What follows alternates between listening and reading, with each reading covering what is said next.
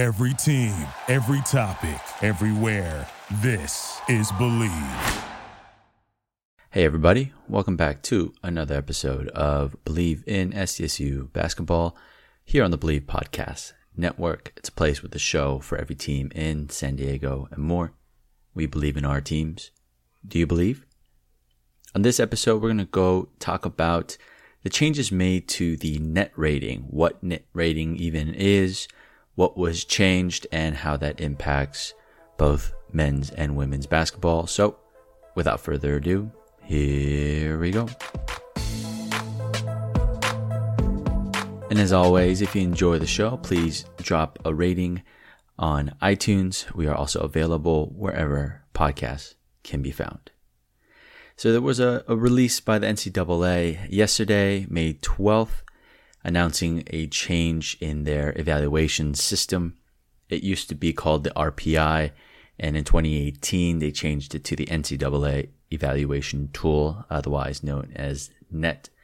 And it's something that we've discussed briefly in the past when we were recapping games, but in just 2 short years, they've made changes each time. So just wanted to dive a little bit into that today. Moving forward with the 2020-2021 season, the net, the tools or the factors that get into the overall net rating has been reduced to just 2 components from the original 5 that was out there.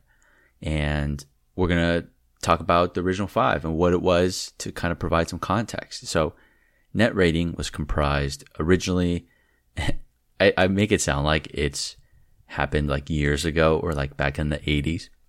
And excuse me, speaking of the 80s, the fact that Wilson is the new basketball of the NBA now versus Spalding, I really hope that they bring back those evolution basketballs. And I wonder if that has any change.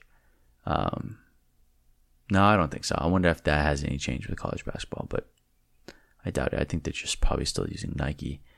Nevertheless, shout out to Wilson Evolution Balls specifically because those are the best. Anyway, going back to net rating, the original 5 components was winning percentage, adjusted winning percentage, scoring margin, team value index, which we'll reference as TVI, and an adjusted net efficiency rating. So you may ask, what is the difference between winning percentage and an adjusted winning percentage? Well, winning percentage is something that we all know and is used across all sports. It's basically gathering the total number of wins and dividing that by the number of games played. Simple. Basically, one of the factors was just taking into account how many games you won. That's essentially all that is. Adjusted winning percentage takes into account location and the result. So we'll talk about what with wins first. If you win on the road, it would be counted as a 1.4.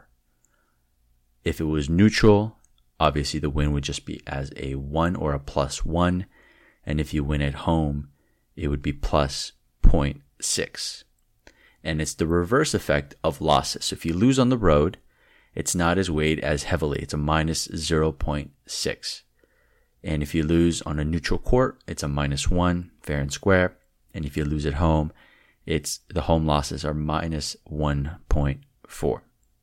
So effectively what this is saying is factoring into home court advantage, specifically gearing for the bigger name teams, whoever they play against, maybe some weaker competition. Obviously, it's pretty certain that they would win, and it's just weighted differently. So then road wins are considered a little bit greater in this regard. So similar to winning percentage, but you might see some percentage point differences just based on their performance. But it's still overall, how did you win? And now it's just where did you win? Third, scoring margin. We all know that. How much did you win by? Done. Team value index, TVI.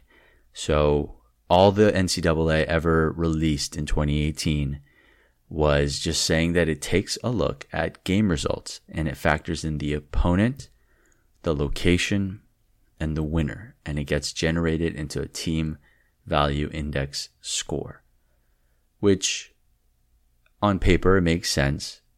The questions I have are just how everything is weighted. If we're speculating here and looking into adjusted winning percentage, I would imagine they would favor road wins more greatly and the reverse effect of home losses. But I also guess it depends on who they're playing and where. So I think it's a fancy way of saying it's, again, taking a look at results. And that leaves us with net efficiency rating. So the net efficiency rating takes a look at the difference between the offensive rating and defensive rating of any given school. And they're both fairly similar. Basically, the way we normally look at offensive rating is the higher the number, the better. And then it's the reverse for defensive rating. The lower the number, the better. But one may ask what goes into calculating either rating. Well, for offense, it takes into account, and I'm going to use the Aztecs as an example, the number of field goal attempts the Aztec puts up, subtract the number of offensive rebounds we're able to gather, add the number of turnovers, add the number of free throw attempts, which is multiplied by almost half, 0.475. And that equals the quote-unquote number of possessions. You take the total number of points, divide that by the number of possessions, and you get your offensive rating. So, in this instance, the number of possessions, it becomes the denominator. Mathematically speaking, you want a lower number, which means the more amount of offensive rebounds you get, and the less number of turnovers you get, and the greater amount of free throw attempts you have. I guess free throw attempts, if it's almost being halved, it doesn't necessarily have the same effect. But essentially, keep the turnovers down, get yourself more possessions, and that should help with your offensive rating and total and score a lot of points. And it's effectively the same calculation, but just reverse for defensive rating. So it's your opponent's field goal attempts minus the number of offensive rebounds your opponent can get. You add the number of turnovers your opponent has or that you cause. You add the number of free throw attempts by the opponent, again, multiplied by the same factor of 0.475. And it's just strictly for the opponent free throw attempts. It's not taking everything or the sum of what it is at that point. And that equals the total number of opponent possessions, becomes a denominator. So total points that the opponent has divided by the number of opponent possessions, and you get your defensive rating. So those are the 5 factors, 2 different winning percentages, a scoring margin, team value index or TVI, and net efficiency rating or adjusted net efficiency rating. So out of the 5, which are the 2 that they kept? 2 remaining factors are TVI and adjusted net efficiency rating. So what does that mean? To me, it feels like it takes less of a weight of the result of the game, since you're removing 2 different winning percentage calculations and you're removing scoring margin.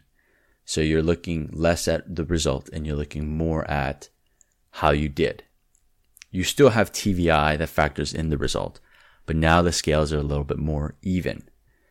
And it takes into account just sort of how a team performs in a game, more so than it used to before. And how does that impact the Aztecs? Well, NCAA said that the men's and women's committees will be using the same metric moving forward. So specifically with the men, this recent wave of offense is going to definitely help, as we're traditionally known to have a solid defense. So that net efficiency rating should turn out a pretty good number. What we have to watch out for, outside of last season, obviously that was the, the outlier.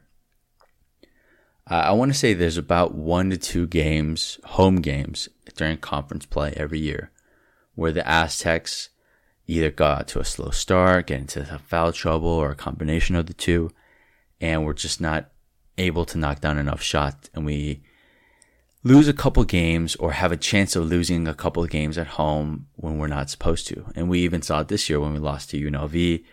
We should have won that, and a couple of games that we kind of got off to a slow start with. For the women's team, I think that the theme for me on my recaps with them this past season was just the number of turnovers, and it would be great to sort of cut that number down. On the flip side, the women's team is great at knocking down free throw attempts. So I wonder with this, if there was any influence that that this change would have on the women's team, this in terms of strategy. I wonder if this means that they would try and increase the pace of play. Typically it's we push it if we have to, otherwise we get into our sets. But I'm wondering if there's going to be more of a free-flowing offense to try and boost the total number of possessions and try and increase our offensive rating. Obviously, that means that also increases the number of possessions for the opponent. So it's not like that's the cure-all. You're going to still have to find ways to get offensive rebounds, try to get the turnovers while cutting down your own, get to the free throw line while not fouling. It just becomes a snowball effect. So honestly, I don't think it's going to really change much, but I wonder if those discussions are even taking place. But I just wanted to cover net rating real quick for this episode to kind of share what to expect moving forward. I'm glad that both committees are using this metric. We can apply that across the board, and I'm looking forward to hopefully having a 2020-2021 season. I'm in California, and we just got told of 3 more months of the stay at home.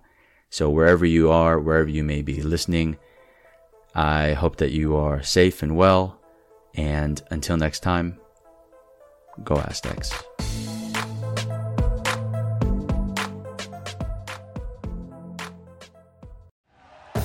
Thank you for listening to Believe. You can show support to your host by subscribing to the show and giving us a 5-star rating on your preferred platform. Check us out at Believe.com and search for BLEAV on YouTube.